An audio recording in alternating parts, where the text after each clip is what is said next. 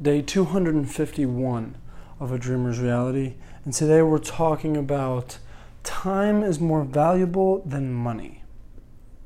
And anyone who has done anything successful, anyone who has done anything significant in life understands this completely, and they really don't even have to listen to this podcast if you are one of those people. But a little reminder can never hurt.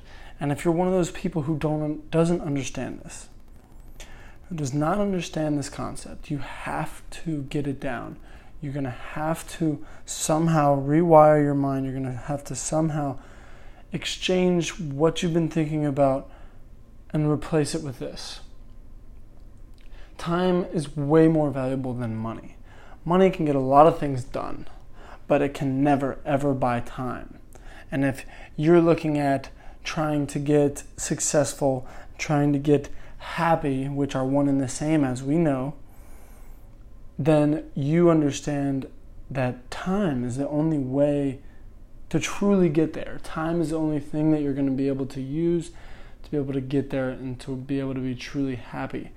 So through this time, you can make money. You can always, if you have more time, you can always make more money. But if you have more money, you can't make more time.